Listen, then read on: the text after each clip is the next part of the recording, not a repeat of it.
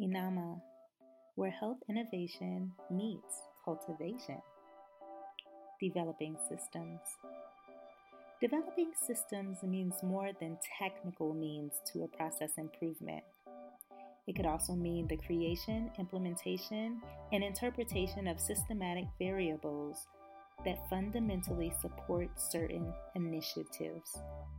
By knowing what the protocols and policies expect and support, when we consider systematic strategies for meeting objectives, we are ultimately considering the most efficient means to achieving goals.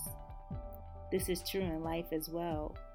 When we think of innovation and how robust and swift methods are changing, older systems may have the lessons learned that our newer systems can be grounded on.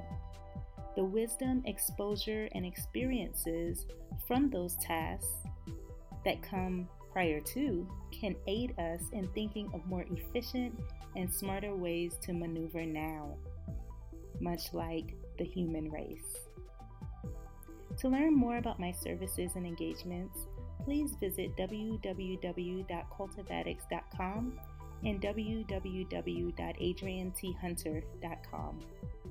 Thank you, be well, and continue evolving in your light.